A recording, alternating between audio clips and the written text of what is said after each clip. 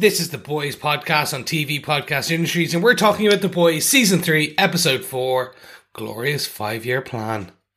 You want to know something? I used to be intimidated by you. I did. And now I look at you, I have no idea why. Truly, you're not even pathetic. You're just nothing. Then why are you still here? Looking for my approval like I'm your daddy?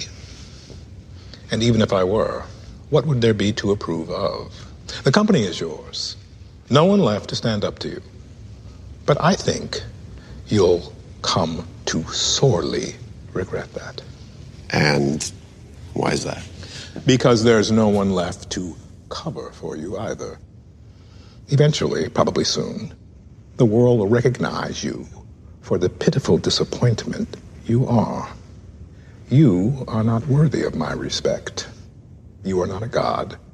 You are simply bad product.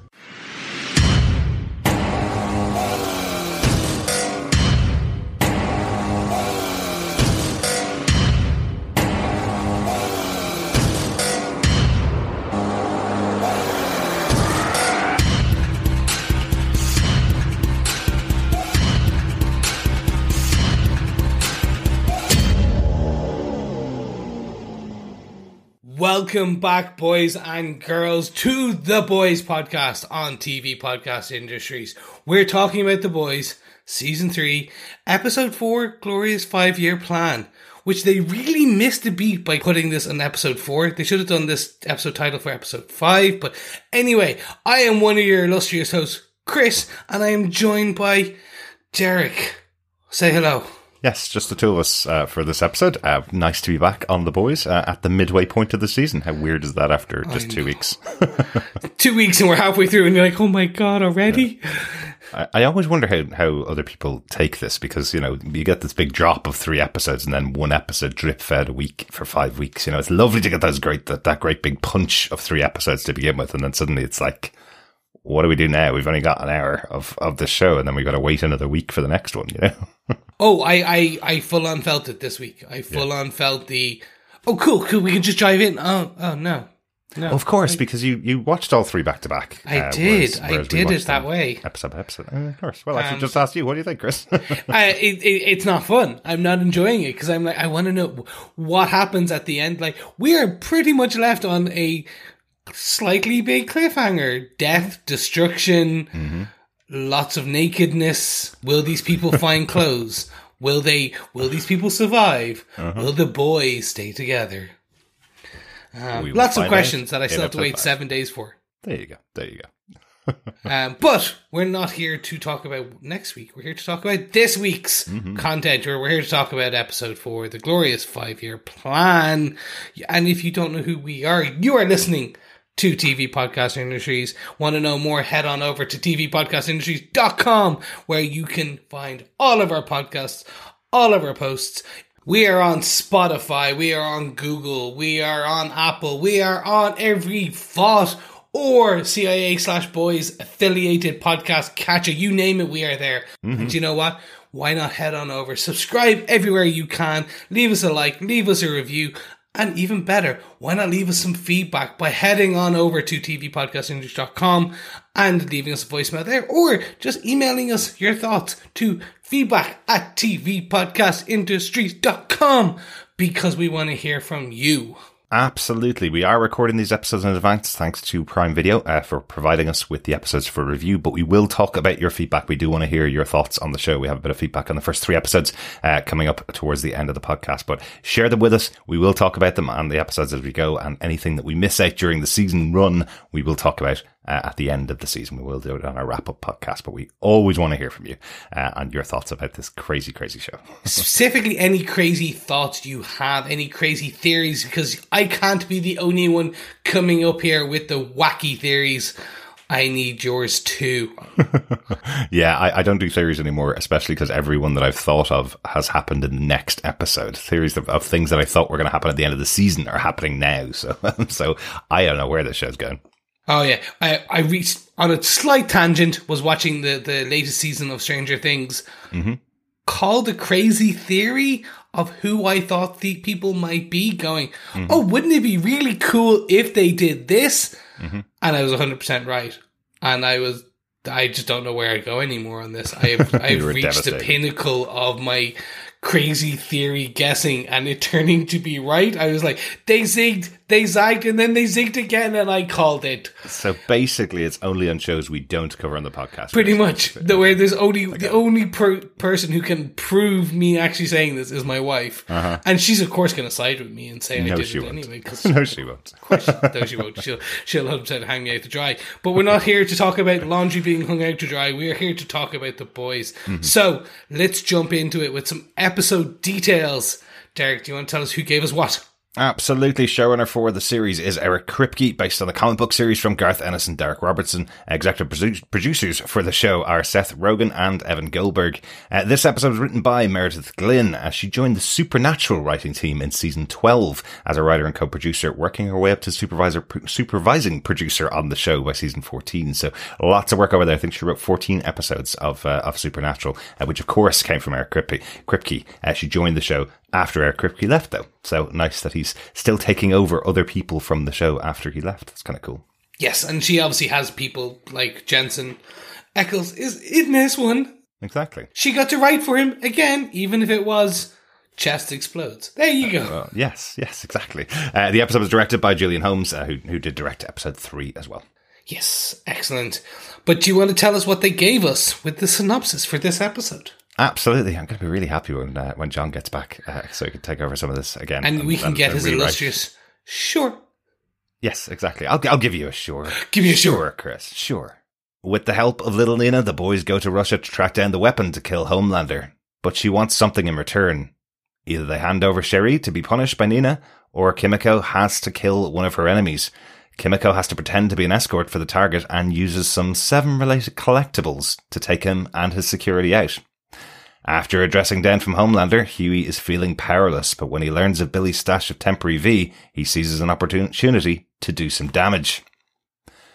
With Nina's mission taken care of, the boys set their sights on the weapon to kill Homelander and break into a Russian lab. After Billy unleashes his powers and Huey lays bare his own powers and saves some mother's milk, they discover Soldier Boy frozen in the lab. Without a word, lasers explode from his chest, leaving Kimiko wounded and unable to heal. Meanwhile, Homelander extends his power by using Numa to take out Stan Edgar as head of Vought Industries. With no one else to stand in his way, Starlight teams up with Maeve and brings in new 7-member Supersonic in an attempt to overthrow their leader. Following a fight with Homelander and the Deep, Supersonic tries to recruit A-Train, but it's a bad move for the new Sup, as A-Train reveals their plot to Homelander, who dispatches Supersonic and threatens Starlight. If she even blinks the wrong way, repeat after me, that will be Huey. Devastating consequences of telling the wrong person the plan, huh? Yeah, but loose lips sink ships. And, or in this case, loose lips cause the guy to be torn apart and brutalized. And we knew it was coming with A-Train. But that's a topic for later. Well, we very specifically didn't know it was coming with A-Train, which is my point, which I'll talk about later, Chris. Okay, that's true. We should say that way, yes. But, okay, let's get into it. Let's get into our very spoiler-filled moments. Each of us have chosen our individual protagonist boys and 7 antagonist moments and some other outstanding moments for each of us in this episode. Let's just kick into it. Let's kick into what can only be one of the coolest scenes. A blink and you'll miss it, and then you'll see it all moment with Huey, where he blinks out of existence, teleports over, loses all his clothes, and puts his hand through a gentleman, which just looked spectacularly cool. And then we see intoxicated Huey staring at a glowing arm as it heals in the starlight as the van drives away. But really my point is Huey as becoming Super Huey, but actually even taking it all the way back to him starting to feel more and more powerless. In a world of soups, in a world of a war on soups, the boys have lost an edge. They are like going up against the Homelander, Superman on steroids with an ego that can match it. He is basically threatening to kill them all, to wipe them out. And when he stands up to Homelander, he giggles. Homelander, like, literally calls and goes, I will destroy you. I will destroy you, your friends, your family, when they all meet with Starlight and Hughie and Homelander in Starlight's apartment. Her office. Yeah, in the tower. And just seeing him stand up and then having that constant reminder where Homelander's signed his cast. Basically branding him of, like, don't forget, I own you. I can destroy you. I can do whatever I want with you and your girlfriend. And I love how that plays out. It's such a simple thing with Anthony Starr getting the pen and writing from Homelander on this cast that Hughie's got. You know, it's just such a simple thing, but how it really plays on his mind. This constant reminder of, exactly as Hughie says, the bullies that he's tried to stand up to all his life, the people that have always been at him. And now he feels so powerless, he can't even breathe, is what he's saying. He feels like he can't do anything at all anymore. There's no way to stand up to Homelander. If you're in his sights, you're going to die instantly. You know, he says, effectively, Homelander was going to cut him in half in front of Starlight. And nobody would have been there to stop him. You know? So it's a really horrible feeling for Hughie to be going through, and I love how he explains it, and you can completely see why he takes this opportunity to take the V, especially because Billy's doing it, so why shouldn't he? You know? Yeah, but beyond that, he's getting all these external pressures as well, where you see essentially the Russian TV, the cable news networks are making animated, basically, I want to say cuckold / basically him being just a crying boyfriend in the corner, ex-boyfriend in the corner animations, but almost like Terrence and Phillips style animations from South Park, just flapping heads. That was hilarious. I love that every time he turns on the TV, there's someone making fun of him crying about losing his girlfriend to Homelander. It's just so funny. Yeah. So he hasn't been able to forget it. So yeah, he does. And so he does take that opportunity. He asks Butcher for the V when he walks in on Butcher shooting up. And Butcher says no. And then we thought that was the end of it. And I do like that Butcher's got heat vision and invulnerability and super strength. And what Hughie gets is teleportation and invulnerability and strength as well. So they all come with an element of healing factor type of thing.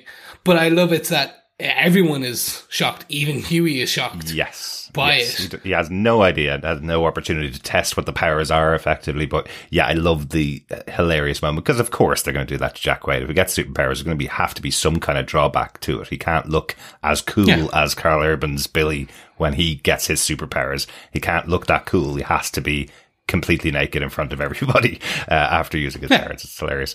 Slight side note, I was wondering about this. I know it's weird. It's just because you brought up the TV, the state media TV stuff in Russia. I was wondering, is there a big difference between the population in Russia and the state media and how they think of the superheroes?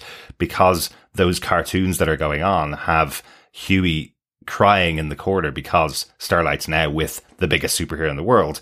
Whereas when we go around the streets of Russia, there's loads and loads of images of all the superheroes, all the big supes and the seven, in not compromising positions, but basically criticisms of them being the super Nazis that they are, right, in their minds, I guess. So it seemed like they were saying that the Russian people and the Russian state media are dealing with them differently. Yeah, I think the Russian public kind of, based on the graffiti, it's very much the Russian public hate Vought America and all what their soups entail. And you got to think, Homelander is the embodiment of the American way. So they have him in those compromising positions, kissing Black Noir, kind of being like the devil from above, raining death down on. And you've got to think that's how it can potentially be when you've got them potentially trying to get into the military, and you think that, he who controls the soups in their military controls the world. Yeah. And have this, no one's going to do anything to your country because you've got Well, absolutely. Remember, Watchmen would be the biggest example of this. It's not just Superman that Homelander is based on.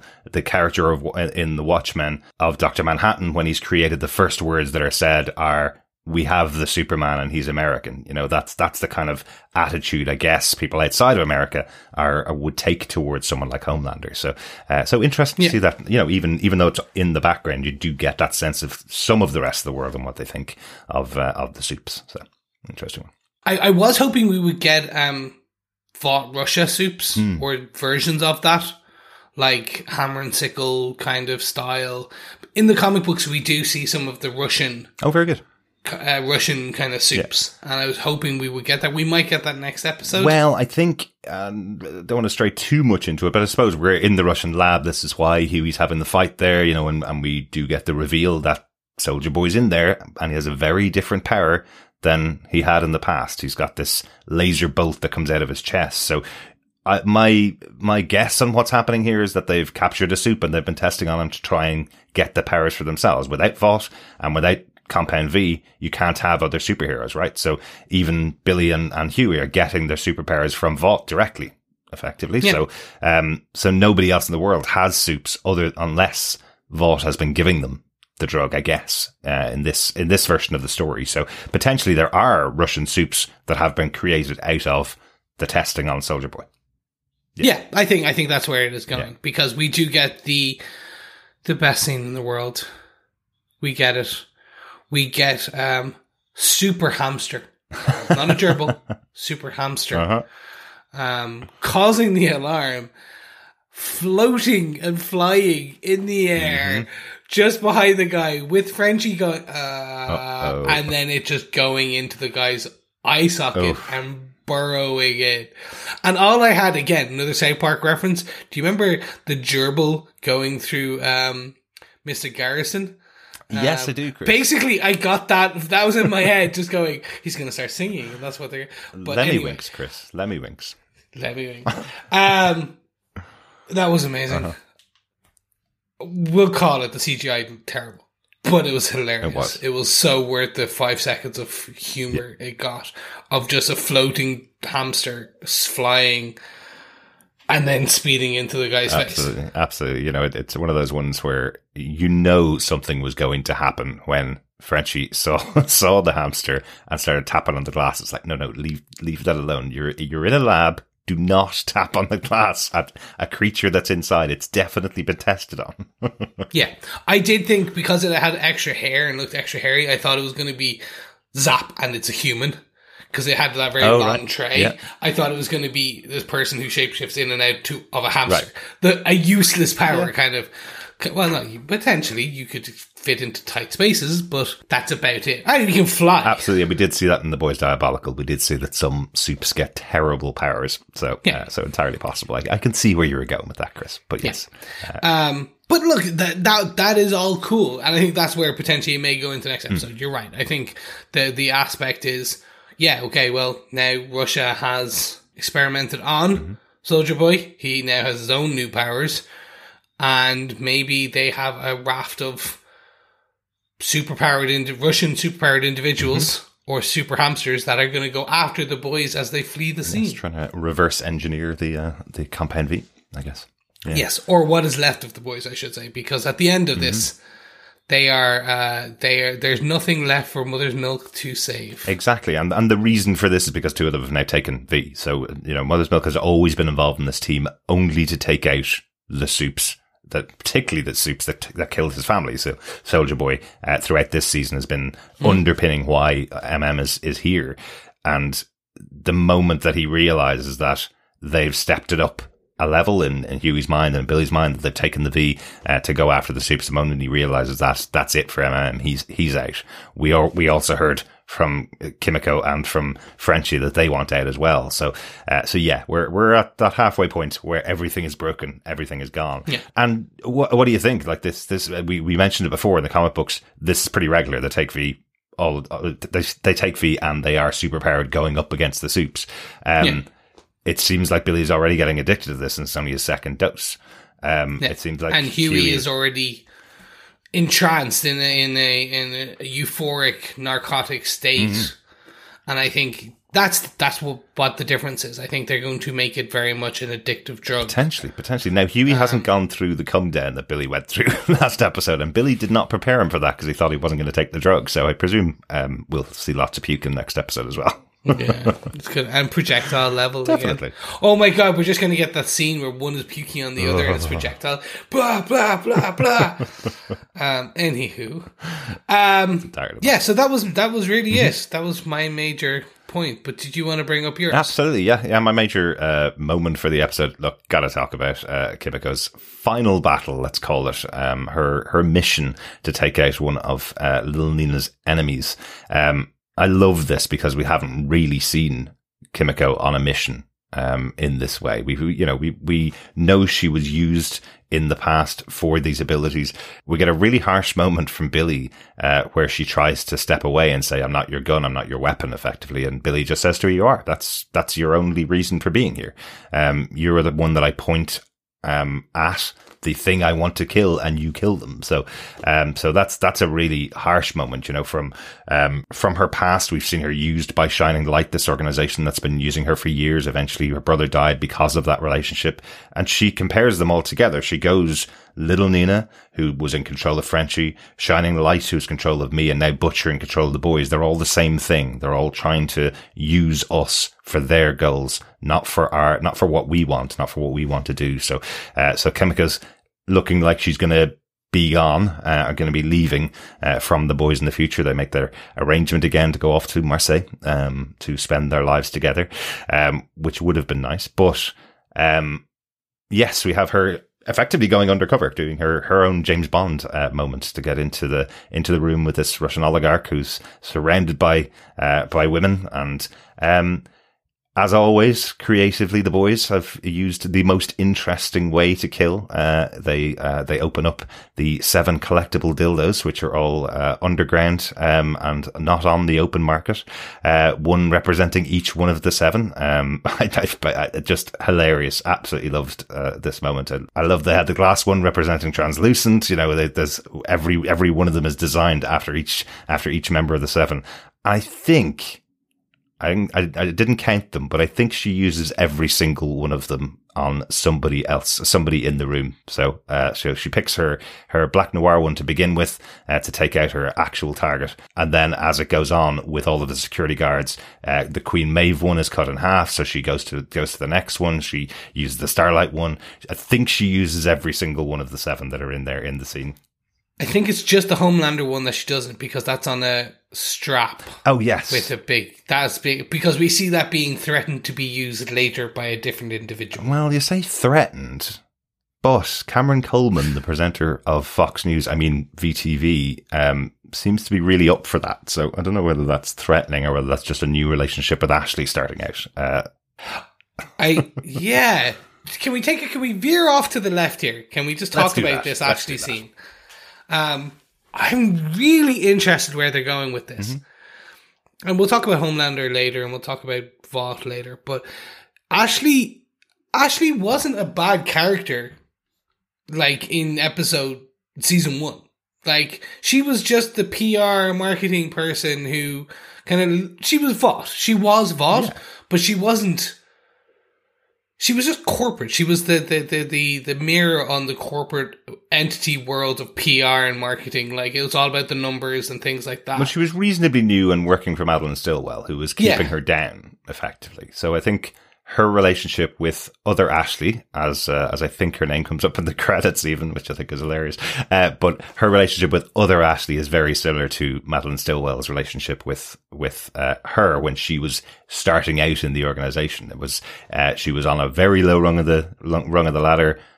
She just did what she was told and tried her best to get out of it. She was terrified every single day. And I think now she just has no F's to give. She's kind of going, I have to stay alive. And I'm in this position that effectively Homelander will cut me in half if I don't do what he wants me to do. So I do feel like she is treating everybody around her whatever way she needs to get herself out of these situations. Yeah. I think she's also just becoming the epitome of, like, the New World Order, which is the Homelander way. Maybe. And I think that's because she parrots him. She literally, the exact word, phrase, and tone is given from her to this presenter. Yeah. And she bullies downwards, then, basically. Yeah, and then with just the large phallic threat, promise, gift. I guess so. I don't know, incentive, whatever way you want to call it. And I thought that was such an interesting. I think I'm interested to see what they do with the character. Is there a redemptive arc element, or is it just going to be she's gone, like she's beyond the pale? Yeah, I feel like Ashley is going to stay alive until she doesn't. That's kind of her arc. I don't think there's any redemption. She's tried her best to do everything she can do, but she's dealing with children who are really powerful and will kill her in the blink of an eye, basically. So she knows her position, and she fights every single day to stay alive. I think that's basically it. But yes, she is starting to bully people a lot more. I've noticed that too, Chris. Yeah. So back to your main point on this. Sorry, we've taken ourselves. That's all right. It was Dildo related, Chris. So yes, so I guess it was in the same area, in the same region. Not really too much more to say, but I did love the fight. I loved how it was staged. Totally bloody and gruesome. You know, you mentioned before how much blood has been used in this season so far, but I love how violent the scene is. And again, you know, this whole thing with Kimiko is that she can't speak either. So she can't justify her actions to anybody around her. When she has taken out every security guy in the room plus the target, she's left with the women who were in the room. And all of them are terrified of her. And she can't do anything about that. She realizes from their faces what they see. You know, that's another one of those kind of break moments for Kimiko. She knows that everybody sees her as this weapon and this massively violent person. And it must be the way she sees the Supes and what they've done to her and done to her family. So she sees that. She sees how other people see her, I suppose, and she needs to get out of this situation. So that is her final battle. That was the one last job before she left. She does agree with Frenchie to go along in this job to the lab. But if you notice throughout all the scenes in the lab, she's not really being very interactive with what's going on. She's not jumping up to be the one to take out all the guards. She's there with everybody else on this final job in case they need her. But the only thing she does is try to save Frenchie when we have that moment with Soldier Boy coming out. And she does save Frenchie, but not herself. She takes this full force laser to her body and she doesn't heal, for the first time. You know, we have that reminder, I suppose, that she can get back up from anything. She gets a bullet to the head this time, and gets the bullet is pushed out of her brain. She gets back up and goes on about her day effectively. So, whereas this time with a laser bolt to her from Soldier Boy, she doesn't get back up and it has to be taken off to hospital. So, that's pretty massive, I guess. Yeah. I guess, is there something in the power that takes away her superpowers? Is that what's happening from this new Soldier Boy weapon, I guess? I'm going to postulate here that I think the weapon that could kill Homelander and kill Soldier Boy is Soldier Boy. Essentially, they stole Soldier Boy to make a weapon that could kill anything. Any other Supe, and I think that now that weapon is Soldier Boy, and I think the next, now we're at the halfway mark, the next 4 episodes is the boys trying to get Soldier Boy under control and point that weapon directly at Homelander and see what happens and pray that either get him on side, which I don't think will happen. I think it's going to be essentially just point him at the two. Basically, if Superman A and Superman B, Superman Red, Superman Blue fought, like, what happens? Right. Yeah. I totally agree with that. I think that's where they're going. That's my boys moment, my protagonist moment for the episode, Chris. Let's move on to our antagonist moment, our 7 moment. Do you have anything to talk about? Let's jump in. I'll jump with this one. It is essentially Homelander. And Homelander's kind of continued, I want to say, slide into fascism, but that's kind of giving Slides a very bad name. This is just his jump and fall and hit every road down, because he really is, he gives no shits. It is now, everything is for play and everything is in play. I don't like calling out every time an actor, like, because say Anthony Starr and kind of Carl Urban and Jack Quaid, like Anthony Starr, they're fantastic in every, like, so far in every episode. But really, I want to give props to Anthony Starr on this one, especially with the last episode where we really saw him say, "Go do it." I want to be loved, but I'm happy to be feared. That speech, that I would say monologue, but essentially it's not. It's a speech. Yeah. But the follow through on the promise here, where his tone is just sliding so quickly as he delivers these sentences in the script. He's jumping from smiley, happy Homelander that we got through all season one, and this new, more twisted and open for fear, happy to be feared Homelander. Yeah. And we see it with Huey. We see it with pretty much every scene. Even later on with Victoria, we see it at the end with Starlight. It's all just flipping between these masks. My point is Homelander. He made the joke at the beginning, like, don't talk about the Übermenschen. Don't talk about fascism and Nazism, and I'm not that. He's 100% that now. Absolutely. Like, he always was. He was getting there closer and closer. Yeah. But it's like the straw that broke the camel's back has fully broken, and it is there and gone now. Well, absolutely. The point he's making is that supes are better than humans, and they are their own race, and they should all stick together as a group of people. That is exactly the idea of the Nazism. The exact idea is everybody else is lesser than us. There's something that I did notice throughout this episode. In almost every conversation that Homelander has, he ends his attack on someone with, "Oh, I was only joking." And it's unbelievably stressful for the other people in the situation. It's, he is effectively saying he's going to kill Huey to his face, and then goes, "Oh, I was only joking." And he says something similar to Newman later on as well, and goes, "Oh, I was only joking." It seems like it's almost his new catchphrase is to really threaten somebody, and when they get scared of him, to go, "I was only joking."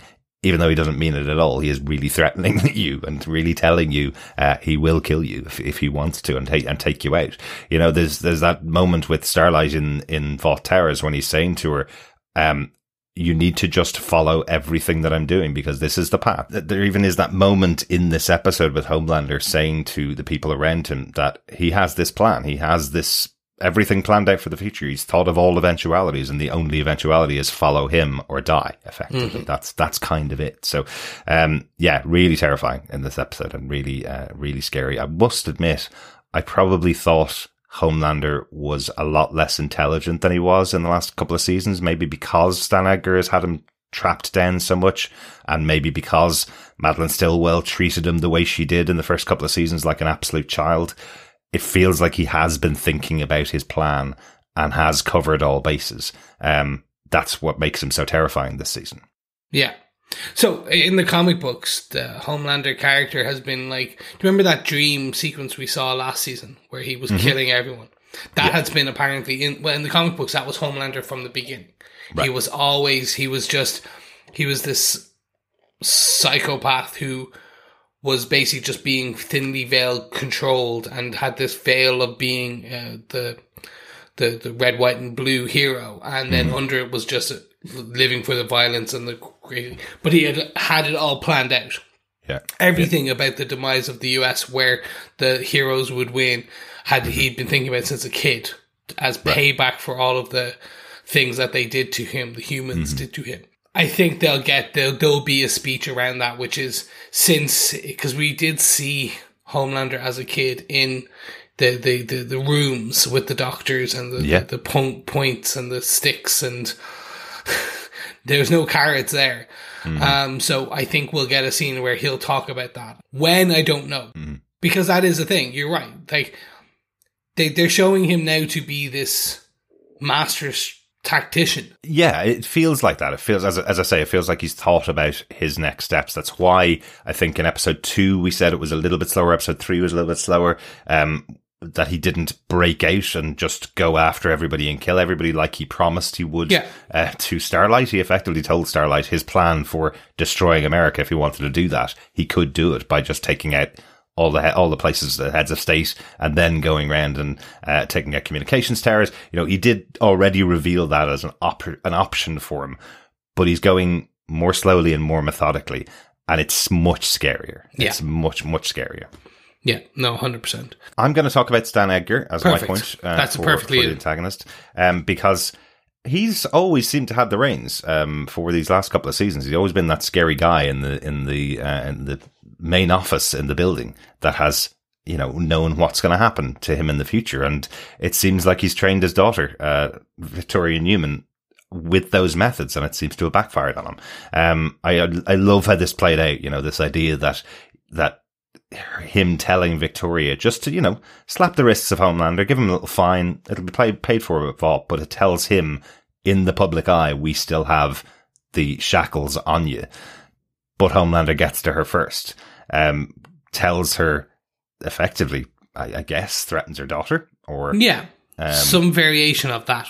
Yeah, not exactly sure what, but she's certainly scared, and she certainly knows that threat is there. Yeah. So I love how it plays out. This conversation is between Homelander and Stan Edgar. The kind of the idea that Homelander has won here. He tells Stan Edgar, you know, you're on temporary leave, but that has a way of becoming permanent in Vought Industries. You know, that tends to happen. So it does feel like Stan Edgar has been retired, and there's the deliciousness of Homelander looking at him going, I finally beat you. And Stan Edgar kind of going, well, not really, because she's done exactly what I told her to do. She's seen this point in time where she's going to have to turn on me to preserve herself, exactly like I would always have done. And she's taken that opportunity. So really interesting. I really like how that all played out. But she does want something in return from Homelander, and she gets it. She gets Compound V. Yep. In return for that. But he's still massively threatening, even though she did do what she said she'd do by taking out Stan Edgar. He's still massively threatening to her. And there's more to come on that one. I think that he now, she's in his pocket, because does she need a second dose, a third dose, an eighth dose? Maybe. Is it going to be that? On Giancarlo Esposito, he's not gone.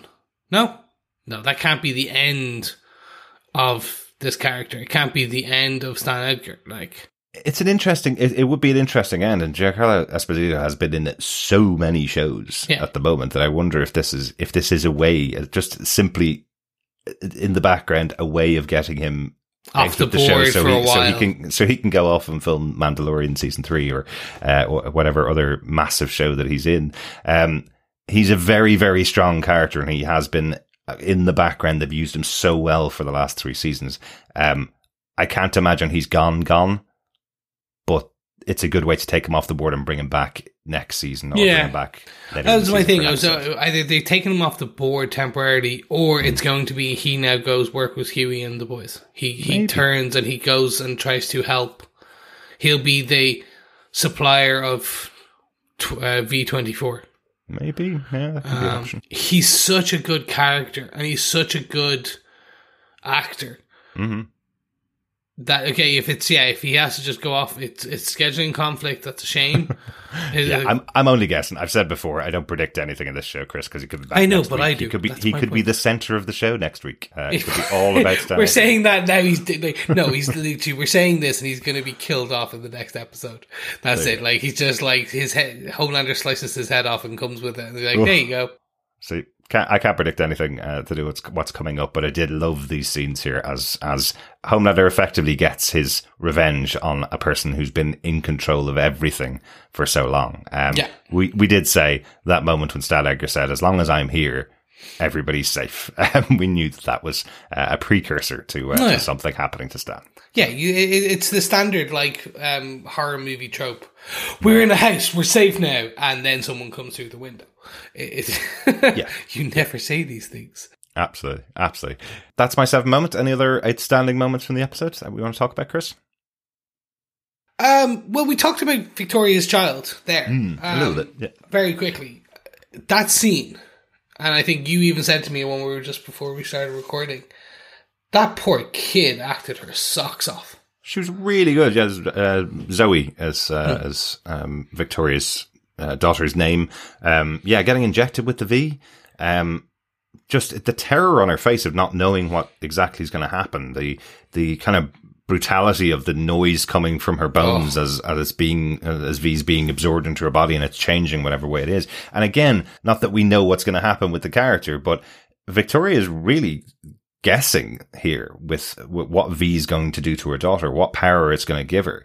I'm presuming this isn't temporary V, that Homelander's actually given her a full dose of the V that's usually given to young kids, and they develop superpowers. So she's gotten a much more violent dose than we saw Billy and Huey get. Neither of them had any particular reaction when they took the V, not like this anyway. So we've seen this go badly in this universe before as well. We've seen how bad the superpowers they can get out of this. So Victoria is really gambling here to get this power, but she does a brilliant job reacting to it. I also love just how it ends with her screaming, and then it just cutting to the drawing of herself and her mom on the wall. This lovely, pretty picture that she's drawn of a loving family, and her screaming. Of course, that's the greatness of the boys to juxtapose those two together. I do wonder, because usually, from what we've seen so far, it's usually children a lot younger who are given that. So that's one interesting. I wonder if they're going to do that she was sick and this is the only way she could live. Maybe. And Stan was like never going to give her the V. It was another just piece, or that there's something more to it, I think. Or as you said, it's just in order her Supes will be the ruling race going forward if Homelander's decision goes forward, or his wild plans. So therefore she wants her daughter to be a Supe. Maybe. I genuinely thought it was just for protection. It's the idea that Homelander can threaten my daughter until she gets powers. So I'm giving my daughter powers, so both of us are at least powered, so maybe we can protect each other from Homelander in case he turns on us. Well, we do see later on that getting powers does not equate to being safe from Homelander. That's very true. And, there is an opportunity for Victoria to have crushed his head, effectively with her superpowers. So when Homelander arrives, that's exactly what he tells her. Do you think you can get fast enough and explode my head before I get to you? That's always the gamble you take with Homelander as well, So yes, interesting. I guess we'll find out more of that we only saw the injection scene. So I'm sure we're going to see that play out, as the episodes go on. That was really it. I already talked about Super Hamster. That was my outstanding main. That's it's your big really moment bad. So sassy kids or sassy animals are my it's just a thing in my heart that I will always love. So when you have a sassy flying superhero animal, even better. Excellent. What about you? Any outstanding moments? Yeah, I'm going to talk about the one that I got wrong from last week. Again, I never should predict things. I thought A-Train was on a path to redemption himself in this show, but nobody gets redeemed in this show. A-Train tries a little bit to go down that path. He brings the idea of trying to take out Blue Hawk, this racist superhero who's been over policing black neighborhoods, effectively going after black people and killing them. Curb stomping the pavement so hard it shatters. Sorry, curb stomping the guy's head so hard it shattered the pavement. Exactly. Yeah. That's what we learned last episode. And when A-Train brings this to the Seven, a pretty honest request. He's effectively saying we need to just take this guy out and take him off the table for a while, But, of course, Deep and basically his wife, his manipulative wife, decide to step in now and curry favour with Homelander. So that whole idea is taken off the table. And the reason is that the same racist followers that follow Blue Hawk are the same racist followers that are following Homelander. So he could lose numbers. He could lose popularity if they take out someone who's as racist as he is. Or as racist as his followers is, let's say. So that creates this antagonizing moment between the Deep and A-Train.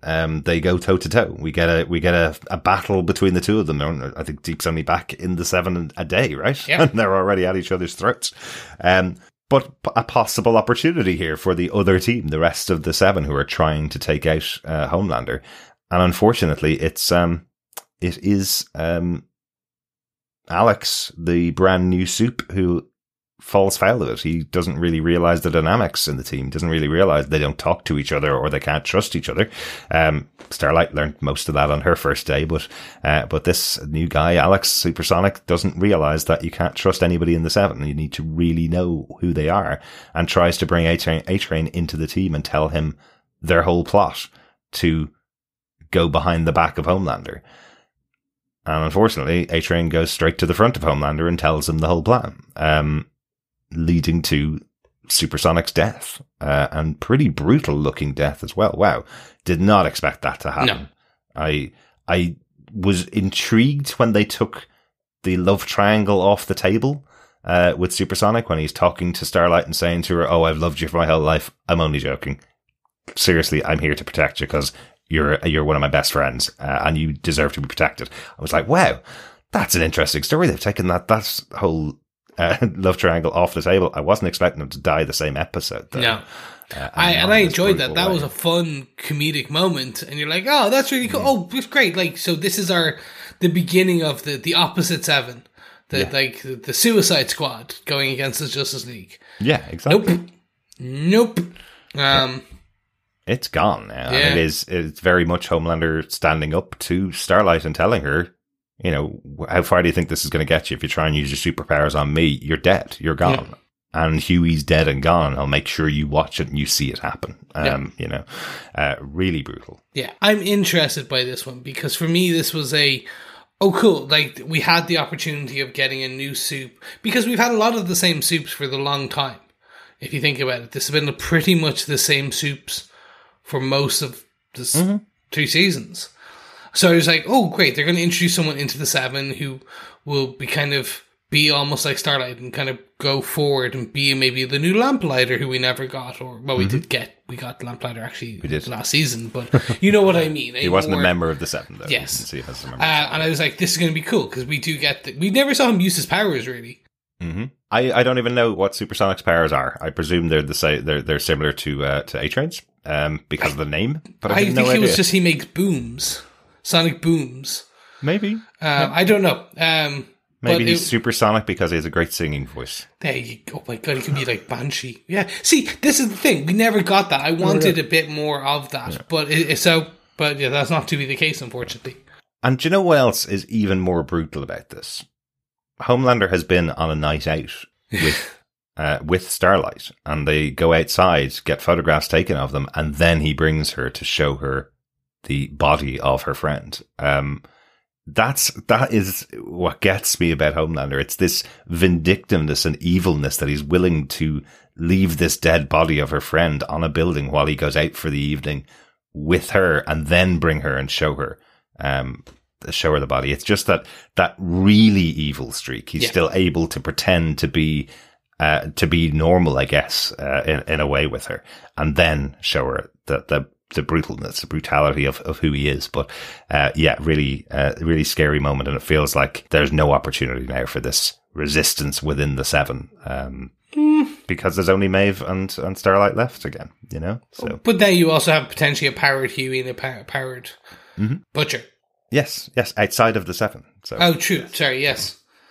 Yeah, I'm very interested to see what the final showdown will be, and if we get a final showdown. And I know this is still a comic book show, and there's still heroes and villains, and we of course will get some kind of resolution to that. I don't think we're going to have Homelander in charge of the entire planet at the end of the season with everybody dead around him. We're not going to get that, but it was just one of those ones where the resistance within the 7 seemed to be building, and I was going, wow, A-Train's on the path to redemption. He's joining that group as well. There's only the Deep and Homelander left now, right? So they can definitely take them out. Oh, okay. No, that's all gone by the end of the episode. Excellent. Well, there we go. That is it. Ladies and gentlemen, boys and girls, we have come to the end of our discussion on this episode. So there's only one thing left for me to ask. Derek, do you defend Season 3, Episode 4 of The Boys' glorious 5-year plan? Absolutely, yes. I loved this episode. Probably because it's a bit more somber than a lot of the other episodes. Apart from Kimiko's big battle, or killing everybody with the dildos, I guess. That is the only moment of real humor, almost, and it was still very brutal and very violent, but it had the same kind of thing we love from The Boys. There was a character moment that came along with it, which was really important to what's going on with Kimiko and where her character's going and her path and what's happening. But yes, that rising tension with Homelander, with everybody else in every other scene as well, was really, really tough, really, really good and really tense to watch. Really enjoyed that. And yes, seeing Hughie and Billy finally unleashing their powers on everybody around them, I thought was really cool to see as well. So lots of good moments in the episode, and really enjoying where the season is going. So looking forward to the next episode, and I definitely defend it. How about yourself, Chris? What do you think overall? Overall, loved it. This for me was a good mid-season kind of point, where you found the MacGuffin in that they found the egg that they're after, and the egg walked out after killing one of their friends, possibly taking it off the I know they're not going to kill the female. They're not going to kill her. But I think taking her off the board is interesting. I think what they've done to Hughie and what they've done to Butcher is interesting. I think we just talked about every aspect of it, taking Stan Edgar off the board. They're really shuffling what we thought was going to be what the rest of the season played out as. And I think that's why I like The Boys. You do think they're going to go one way, and either they do that, but they do it with oodles of blood and oozles of craziness, or they don't do it at all, and they completely kind of go against your expectations of what a show like this should do or will do. So yeah, absolutely loved it, and looking forward to the remaining 4 episodes. Yes, and they always seem to have a lot of fun along the way. In this episode, I absolutely loved the opening with Soulja Boy doing the Blondie song on TV, and the William Shatner style was absolutely hilarious. What a great opening. I forgot to even mention A-Train's Kylie Jenner moment where he was talking with the Kardashians. It was basically where he did his Pepsi ad. Oh, it was brilliant. His Turbo Rush ad, yes. Where he's effectively been told by everybody around him that he needs to support a cause, and now he's supporting Love Infinity, the marches and protests that mean absolutely nothing, so that he can sell his Turbo Rush drink. Yeah, love these little drop-ins that are going on, which is again another reason why I thought A-Train was going in the right path. I thought he was seeing what he was doing and seeing what he was being forced to do, and I thought he was going to turn against it, but nope, it's not A-Train. Nope, that's it. But you know what? We talked about his Turbo Rush, but they're not going to do a Turbo Rush in the pub. No. Unless it's Turbo Rush and vodka. Maybe they do. They probably do. Yeah, actually, you're right. They do. So let's go get a drink down in the pub. Let's go get a Turbo Rush and vodka. Absolutely, yes. Time for the 4th question in our Boys Pub Quiz. Question 4 about this episode. Hopefully an easy one. Since John's away, I'm giving an easy one away. What's missing from the coffee that Stan Edgar brings to Victoria Newman when he visits her at home? Ooh, even I know this one. Yes. Yeah, it's very easy. So, once more for everyone at home. Absolutely, yes. What's missing from the coffee that Stan Edgar brings to Victoria Newman in her home? That's the 4th question. 4 more to go. Just gather together all the answers. Email us to feedback@tvpodcastindustries.com with all 8 answers, and you could be in the chance of getting your hands on some Boys goodies. Excellent. If you've missed any of the questions, pop on over to the website at tvpodcastindustries.com. I usually put the question up a couple of days after the podcast releases. You should see the questions up there. And speaking of tvpodcastindustries.com, did you know you can support our wee podcast industry productions? Yes, you can be a Patreon supporter by heading on over to patreon.com/tvpodcastindustries, where you can support us for any monthly amount going forward. Or if you'd like to support us with just a wee one-off donation, you can pop on over to buymeacoffee.com/tvpi and buy us a coffee to keep our illustrious editor in caffeine. This episode of TV Podcast Industries is brought to you by all of our supporters on Patreon, including Amy Fitzgerald. Thank you so much, Amy, and everyone else, but thank you so much, Amy. Absolutely. Thanks so much, Amy, for your support. Great to have you on board as one of our supporters over on Patreon. Yes, but you can also support us in other ways. You can support us by heading on over to any of our channels and essentially subscribing to the podcast there, giving us an old review. Because you know what? Just even a 5-star review, it costs you nothing except a small bit of your time, but it really helps with that discoverability and telling your friends. And also, you can share it with your friends. Throw it up on socials. Tell everyone about how cool this boys podcast you've been listening to, how deep they get into the discussions, how much they like making crazy theories and getting it wrong. Well, how much one of the hosts likes making crazy theories and getting it wrong, while Chris the other saw person... the look I gave him. Yes. Yes, he did. Yeah. There we go. But because remember, sharing the podcast is sharing the love.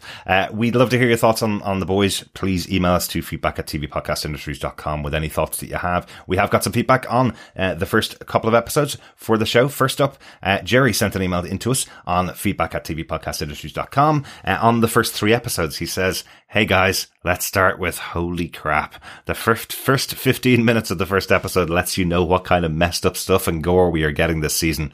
Poor Huey is losing belief in doing things the right way, and he's going to lose Starlight in the process of bringing down Homelander. Butcher is going to be just as bad as Homelander by the end of this season. Homelander making the Deep eat that live octopus was the grossest thing so far this season in my book. Homelander with no giving a flying F about anything is truly scary and delicious at the same time. Anthony Starr is killing it. By the way, did you guys catch the Rogue One Easter egg in episode 1? They mentioned Tony Gilroy did the reshoots of Dawn of the Seven. Tony Gilroy did the reshoots for Rogue One as well. We did actually notice that. I think we called out that Ashley is the one that's telling the director of Dawn of the Seven he didn't even do anything. Tony Gilroy did everything on that.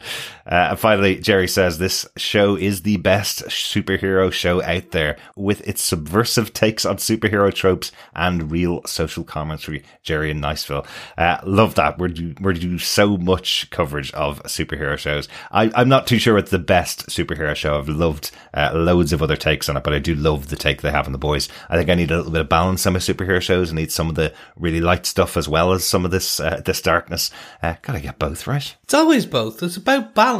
It's all about the yin and the yang, the light side and the dark side, the grey, if you will, the grey Jedi, not the white or dark Jedi. Anyway, we're not getting into Star Wars takes. Nope. Thank you so much, Jerry. Appreciate the email. On our Facebook group, facebook.com/group/TV Podcast Industry, we got a few more pieces of feedback on episode 3. First up, Dr. Bob Phillips had this to say: I thought we could get away with the clean clothes, Huey.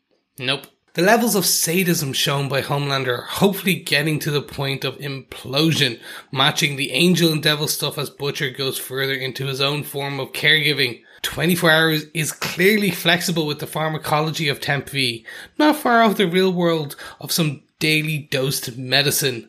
Very, very much enjoyed this episode, winding the backstory of the bunch without dropping heavy exposition. I'm guessing we are off to find the cryogenic squaddy with an artificial limb in the next episode. Have we talked about how close to pantomime the show is with the principal boy, Prince, and the camp as they can be villainy yet? No, we have not talked about that. It is, he's behind you. Oh, no, he isn't. He's behind. I don't think it's that bad. I think there's elements of over the topness. Yeah. To call out, like, as Jerry Niceville said, actually in our last piece, we're kind of mentioning how it's the tropes, but also real world commentary. It's that kind of subversive on both of them. And I think that's what they do with this.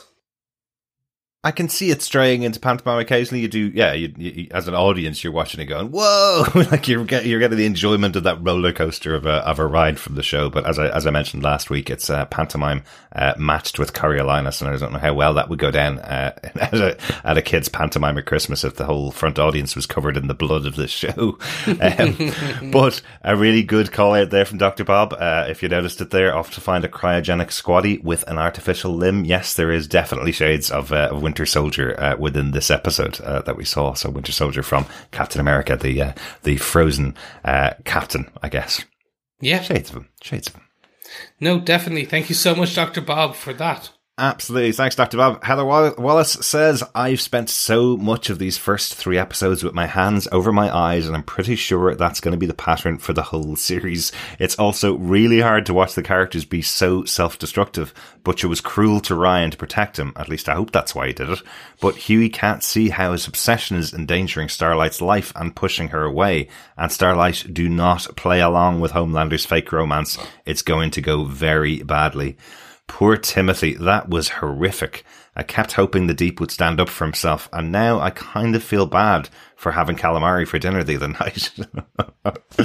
Excellent, Heather. Yes, I think anybody who's eaten seafood felt really bad after that scene with the Deep and Timothy. No, but again, no, I didn't. I had sushi over the weekend. I was fine with it.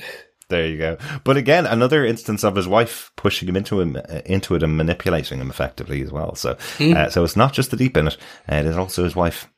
Yeah, she is deep within the Deep and the Seven.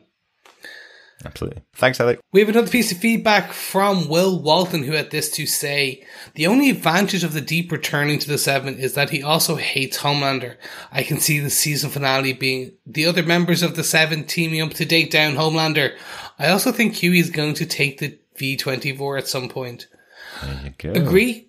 Yes, Hughie has taken V-24. You got that one. Mm-hmm. I don't think the Deep was going to turn on Homelander anymore. I think his whole thing is now going to be he becomes so subservient to Homelander that he just basically crumbles. He has been beaten and abused throughout the season. But interesting, if we take Will's feedback, that's what it was attempted to happen in this episode, was the other members of the Seven teaming up against Homelander, and it's already gone by the wayside almost. So interesting. The show obviously has more left in store for us for the other 4 episodes. So it's not a season finale moment. That's just something that happens in episode 4 of this show. So lots and lots more to go over the rest of the season.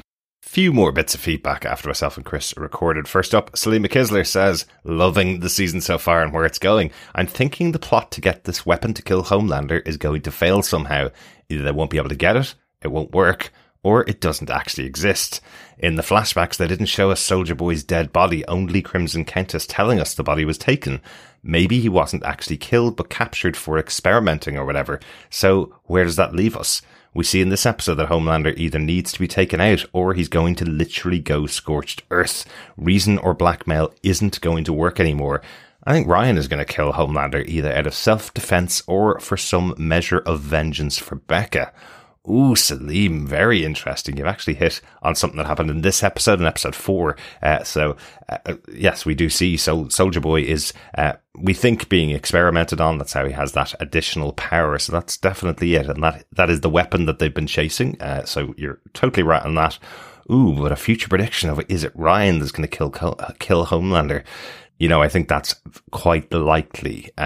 Pitting the two of them against each other. It seems very boys-like to have your own, 10, 12-year-old son tearing you apart with his laser eyes. That sounds like a boy's ending. We'll see how it goes. Again, we have no idea how long the series is intended to run or how long Homelander is going to live as well. So we don't know whether he's going to be killed by the end of the season, of course. But thanks for that, Salim. Let's go over to some emails as well. We got an email in from Jimbo Urin. Jimbo says, hi, super team. It is great to be back with a new series I can follow live-ish with you, and hopefully more soon with Umbrella Academy at the end of the month. I have just finished watching episode 2 of The Boys and have no idea how, but somehow they're managing to outdo the first 2 seasons, especially that opening to episode 1. There are so many good things to say, but for now, I really just have to call out Homelander, or more specifically Anthony Starr's performance so far, which has been simply outstanding. I can't think of a better non-verbal performance of facial expressions in recent times, and I really look forward to seeing the aftermath of his speech at the end of episode 2. All the best, Jimbo. Hope you enjoyed how episode 3 and episode 4 have played out. That's all still the aftermath of that speech from Homelander. So it's definitely informing the rest of the season as well. Good to hear from you, Jimbo. Thanks so much for sending your email into us. Echoing those sentiments, Teresa also sent us an email to tvpodcastindustries.com saying, love it. This show pushes the boundaries more and more each season. There is nothing like it on TV. You're totally right. There really isn't. And I'm really glad I mentioned this in our Miss Marvel coverage. I'm really glad that we're covering Miss Marvel as well to kind of offset and balance this show with something a bit lighter and something a bit different, because there's a lot of violence and gore going on in this, and I like having that balance of having the two of them. Great to hear from you. Thanks so much, Teresa, for sending in your thoughts. Thanks everybody for your feedback. If you want to continue sending your feedback to us, please email us at feedback@tvpodcastindustries.com with your thoughts.